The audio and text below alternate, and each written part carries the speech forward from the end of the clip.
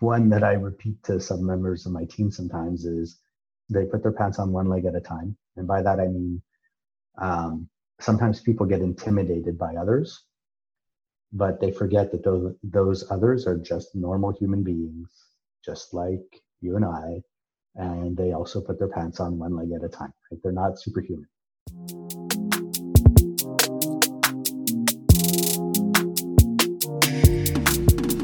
Welcome back to The Modern Teenager, the podcast where we interview adults to learn and grow from them. Today we have Mr. Michael Levy, and we're super excited to talk to him. He went to business school with my dad. He's very involved in pharmaceutical companies from what I understand, and we're super excited to talk to him. So first we're going to start off with rapid fire questions, then we'll transition to more in-depth conversation afterwards. But thank you very much for coming on the show today. It means a lot.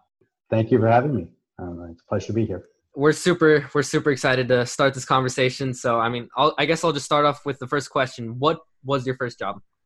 My first job, I sold hot dogs as part of I was an attendant at a swimming pool selling hot dogs and snacks. I was about 13 or 14 years old. 13, I think. Can you give us one word to describe yourself? Laid back.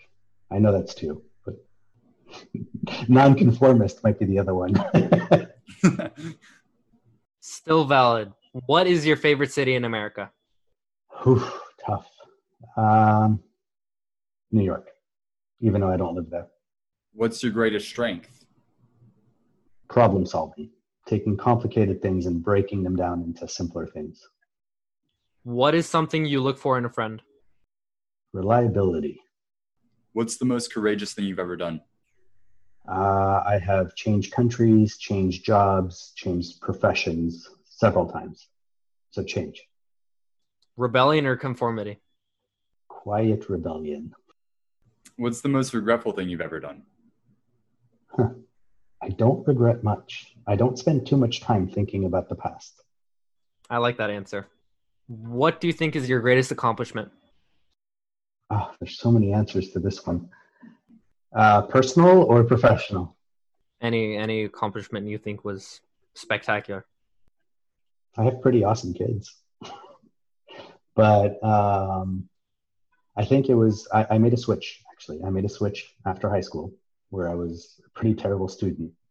And I decided to switch things up and be better. And I have been. What's your greatest weakness? I sometimes oversimplify, like way oversimplify. It's part of what I do in order to be a good problem solver. So it's like a strength and a weakness at the same time. Yeah, it's a strength because you don't get too mired down or bogged down in the details. It's a weakness because sometimes those details are really important. Awesome. So now we're going to transition into more in-depth analysis, I guess, on your life. And then we're going to ask you to teach us and give us advice on how we should live our lives as a result of your experience.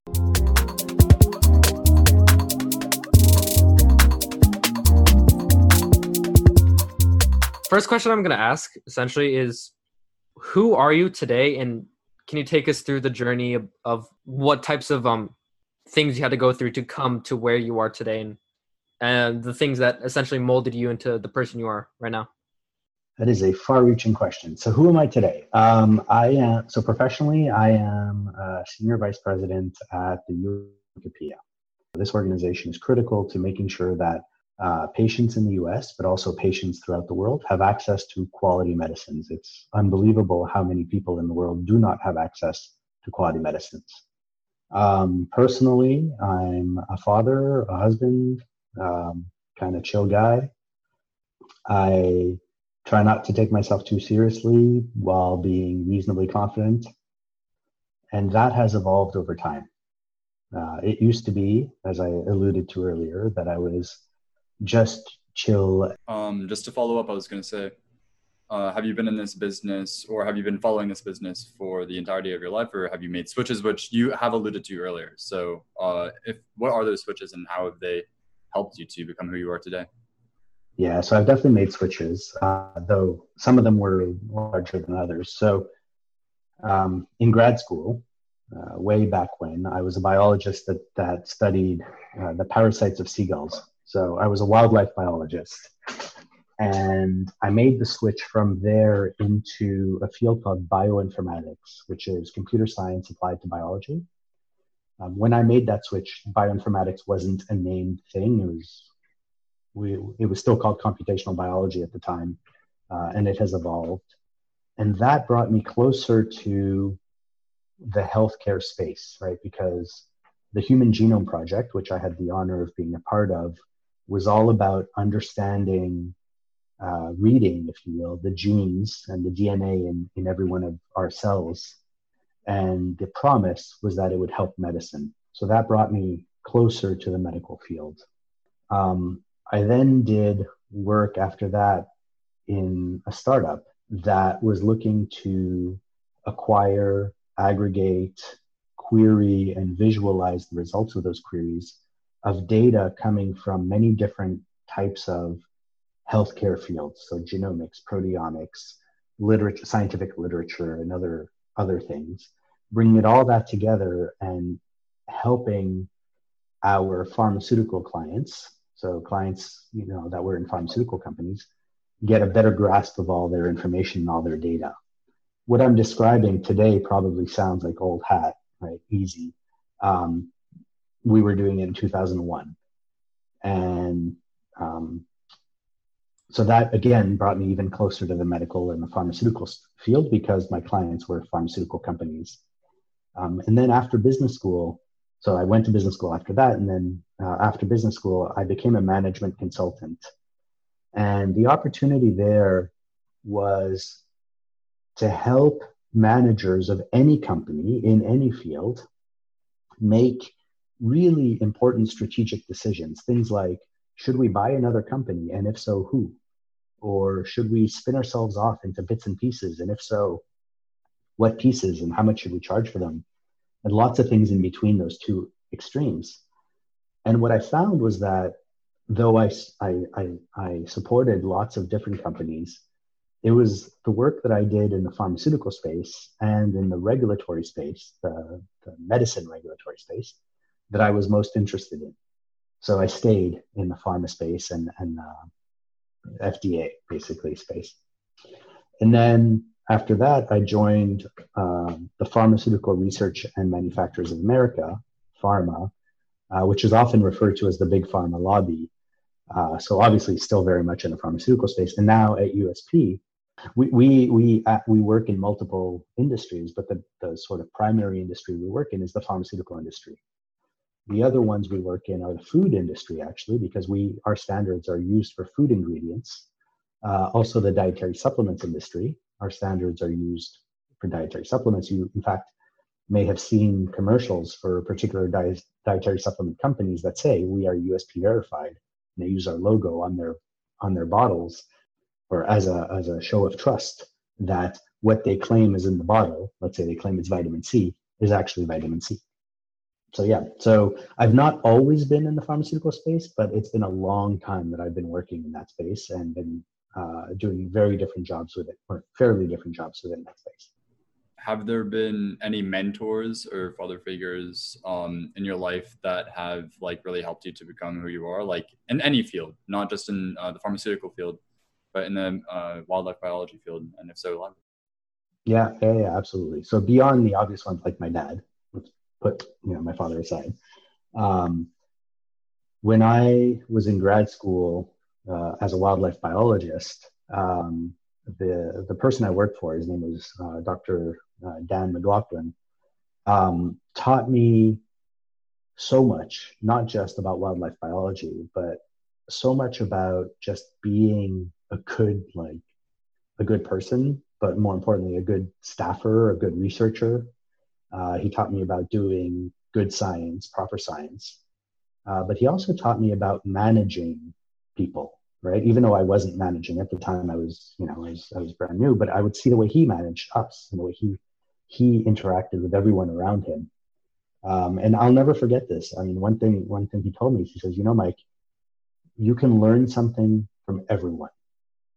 And, though he was at the top of his field, he never disparaged or treated poorly the people around him, whether they were his staff, like his research staff, his administrative staff, or the school janitor. Like, he was just, he met everyone at their level and spoke to them at their level. And I have really personally taken that to heart and tried to emulate that.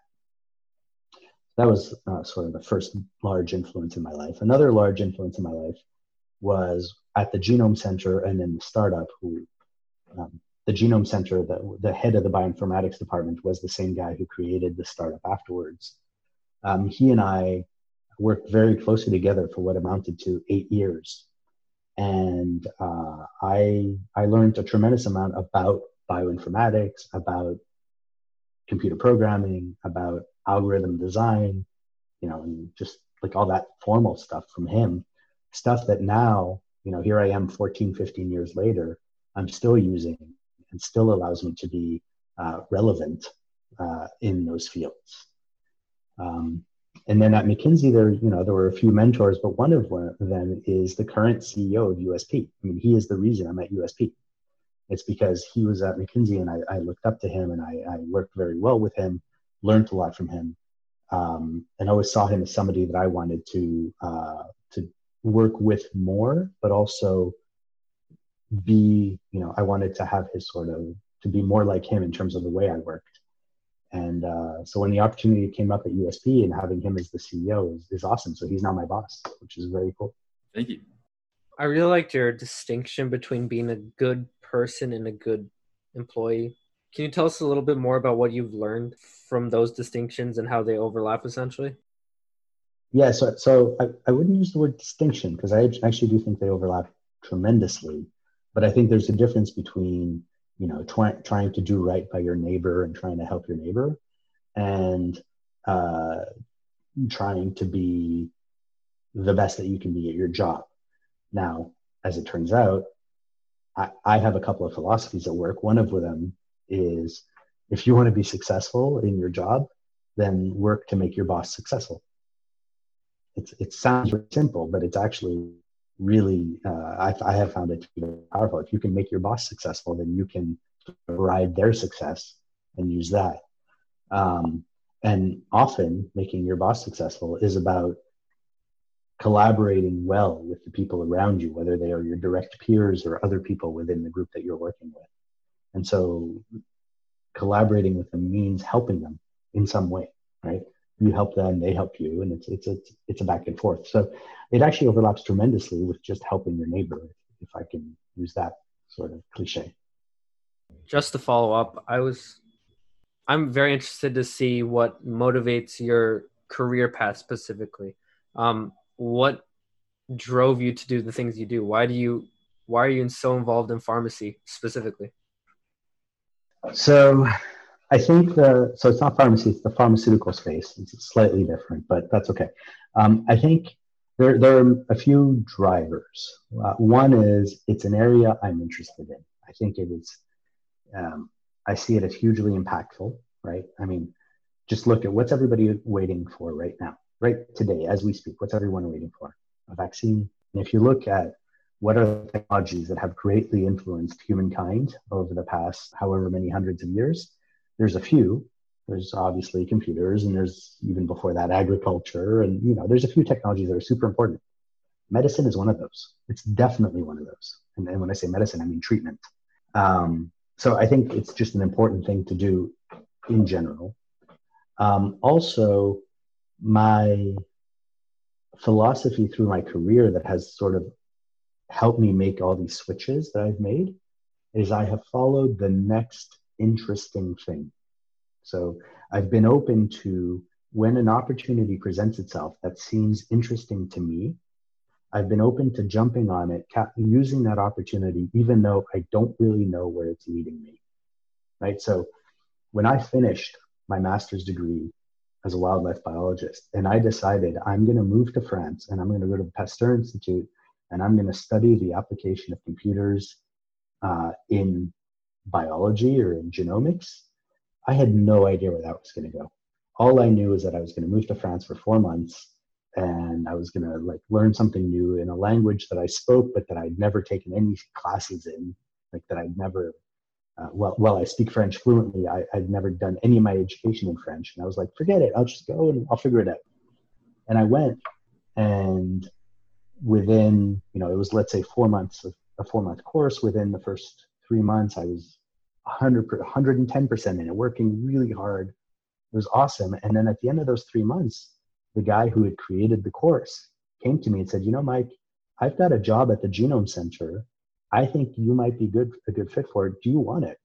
And I took it. And I didn't know where I was going to go, but all of a sudden my 3 months turned to 8 years in Paris, and work on the Human Genome Project, which I consider to be my generation's moon landing, and work in a startup, which then gave me the resume boost I needed to get to a good business school, which then got me into McKinsey and so on. So it's just do the next thing that's interesting, and sort of don't over plan is my philosophy. Yeah, I really want to follow up on that. That was so fascinating. You took your opportunities and you capitalized it, and wow. I mean, you did some incredible things from my perspective, like working. I learned about the Genome Project in biology, right? It's part of history now. And it's very impressive that you actually took part in that. And I really like this idea of taking the opportunity, the next interesting thing you sought. So how do you know when it's the next opportunity that is going to change the world, essentially? You don't know what the next thing that's going to change the world is. What you do know is you can be rational about things, and you can say, put yourself back. I guess you can't put yourself back, but I will put myself back to 1990, whatever it was, 5. And here I am, and I see an opportunity to go to a top tier place, the Pasteur Institute, to study biology and computers, both of which are obviously important fields. And I can study the intersection of the two. And it's 4 months, which frankly, in the greater scheme of things, is not a huge investment. What's the downside? Like, why not do it? And so I jumped in and I did that. Then I get there, and like I said, I worked hard. I worked really hard. And I get offered this position at Genome Center, which is the first institute of its type in France, to do work on stuff that I barely understand, but I can tell is super cool and important. What's the downside, right?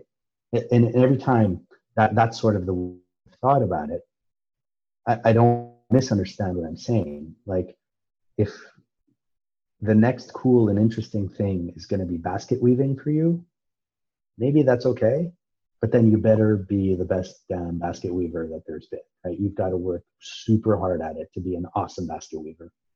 It's not just about your wins, but identifying these opportunities that, well, you may understand them completely and may not understand where they go completely, is you can look at them objectively and say, here are all the things that make this really a low risk but interesting jump to make. Just a quick follow before I go into my next question. Do you find yourself making another switch as it's low risk and interesting in the future? Or, do you not know? I have no idea. I really don't know. I really like what I do now. And I really like USP. I like the people at USP, the US Pharmacopoeia, but I like the mission as well. But who knows, right? And maybe my next switch is still within USP, just something very different, or maybe it's somewhere else. I don't know. I literally just became the lead of our new group, and so I think there's some time before I make that switch, but who knows? And then I know you mentioned this earlier, but you said you were fluent in French, was it? Yeah. Yeah. And also, I remember that you mentioned earlier before the recording that you've had you moved to Canada as well. And I want to just touch on how has that multicultural upbringing affected you on what you do today in both your personal life and the business world? So in my personal life, it makes for very interesting dinners. Let me start there. I speak French and I speak English. I did all my education in English, but I do speak French fluently. My wife speaks Russian and English. She did all her education in English, but she speaks Russian fluently. I speak only French to my children. She speaks only Russian to our children. And we speak to each other, my wife, which means that when we go up to a restaurant, not right now during COVID, but typically, Around the table, there's some French going on, some English going on, and usually other people looking at us going, "Duh." Also, I really kick out my daughter, who's 7 years old, so she's young. She will start talking to me in French, flip to my wife, speak to her in Russian, flip back to me, back in French, and then my wife and I will say something in English, and my daughter will laugh. Like, I just think that's the coolest thing. So if any of you listening are multicultural, yay, it's awesome. I also think it gives you a very different way of looking at the world and of thinking of the world, because some of this is actually like scientifically proven, which is that different languages exercise different pathways in the brain and make you think differently. But also, different languages have different words for things and call up different imagery for things, which means you may have a different perspective on the same thing. So two people looking at it who speak different languages will have a different perspective about the thing they're looking at, whether it's an object or a problem or an issue or whatever. The way this has played out for me is when I was working in France, there would be times when they would explain, what they thought was the next thing to do based on, let's say, some meeting we had with a customer. And I just wouldn't understand. I wouldn't understand the way, like why that was their conclusion of the next step. And I would say, well, here's what I think we should do. Obviously, we should do this really simple thing. And they'd be like, no, you don't understand. In the French context, you have to be so much more nuanced and refined and careful and whatever. But in telling them my sort of silly North American perspective, it would sometimes help them, because they would sometimes realize, well, yeah, this is the way we would typically do it. But if we do it slightly differently, maybe we can get there a little faster. So generally, they went for finesse and refinement, and I went for speed. I really like that idea of multiculturalism, and it benefits everybody who have different perspectives, because diversity is very good. Diversity of thought. So actually, if I can bounce on that for a second, obviously diversity is very important. And when we think diversity, we usually think things like racial, gender, and so on. But this point that you made, diversity of thought, which is often referred to as cognitive diversity. If you don't know the term, look it up. Cognitive diversity is incredibly important. I value it. So I now manage a team of quite a few folks, and the fact that I have a cognitively diverse team is so much more powerful, because everybody thinks about things very differently, and it's in sort of bringing everybody's own perspective and their own way of looking at a particular problem that you actually get to a better solution.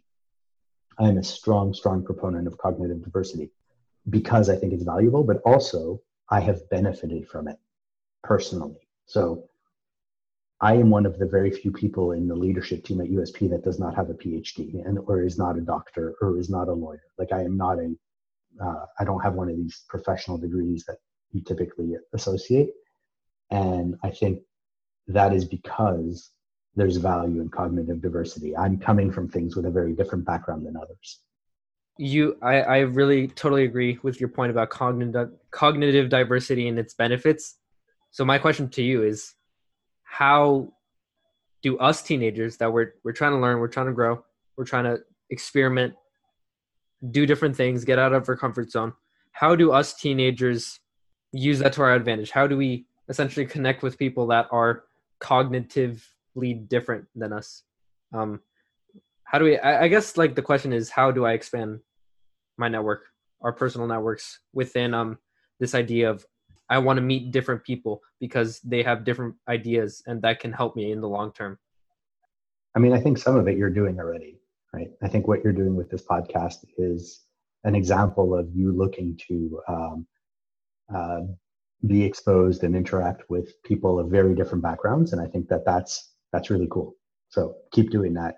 I think reading, as silly as that sounds, like reading things that are not just the things that your Google News or whatever is serving up to you, right? So a lot of the current algorithms that sort of cater news feeds for you do not foster cognitive diversity.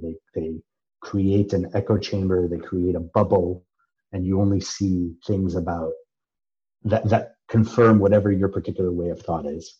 So I would say searching for other sources of information that are not to you by the algorithms, unquote, the algorithms, is a really useful thing to do.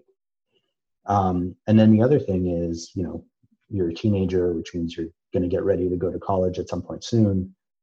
College is actually an incredible time to broaden one's exposure, right? Because you are going to be in an area with thousands of other people who have very different backgrounds than you do, have grown up differently, are studying different fields than you are, right? So get out from whatever classes you're in and participate in the salsa club or the chess club or the programming club or whatever it is that you're interested in. But that will have people that are very different than you are. You'll have a common interest, but they'll be coming at it from very different perspectives. So exposing yourself to more of those things is a very good thing. As we start to wrap this interview up, I just want to ask, are there slogans or quotes that you live by that you may want to tell the audience? So one I've already said, actually, which is you can learn something from everyone. And I really, really believe that. One that I repeat to some members of my team sometimes is they put their pants on one leg at a time. And by that, I mean, sometimes people get intimidated by others, but they forget that those others are just normal human beings, just like you and I, and they also put their pants on one leg at a time. Right? They're not superhuman. And sort of keeping that in mind, which is not to say, you have to take those two statements together. What I mean is you can learn a lot from these people, but there's a difference between being respectful and learning and sort of fearing because you think that there's like so much different than you are. Thank you. That's really positive to end on, honestly. Just be nice, respectful, and learn from everybody, and don't be intimidated to reach out to people. I mean, I guess that's kind of what we're doing here. We're not scared of asking all of these magnificent world leaders, honestly, to just come and talk to us, spend some time out of their day to help us grow, invest in the next generation. So, I mean, first of all, I have to thank you very much for coming on the show. Giving us your time. Yeah, your time is super valuable, and I hope we can return the investment in some way, shape, or form eventually. We definitely will. This is, I mean, you guys are the future of the workforce. You guys are the future leaders of this in every country in this world. So yeah, absolutely. And I appreciate you guys having me on. Thank you. Yeah, it was an amazing conversation. I loved, you have so many good points about specifically cognitive diversity, taking opportunities, taking risks when you don't really know what the future is going to hold. I think that's all super valuable. And I mean, I learned a ton. I hope Ben learned a ton as well. I guarantee he did. For sure. And also the more humble lessons in terms of no matter who you are, where you come from, always treating everyone with their own individual respect. I really appreciate that. That's spectacular. Thank you very much for coming on the show today. This was a wonderful experience.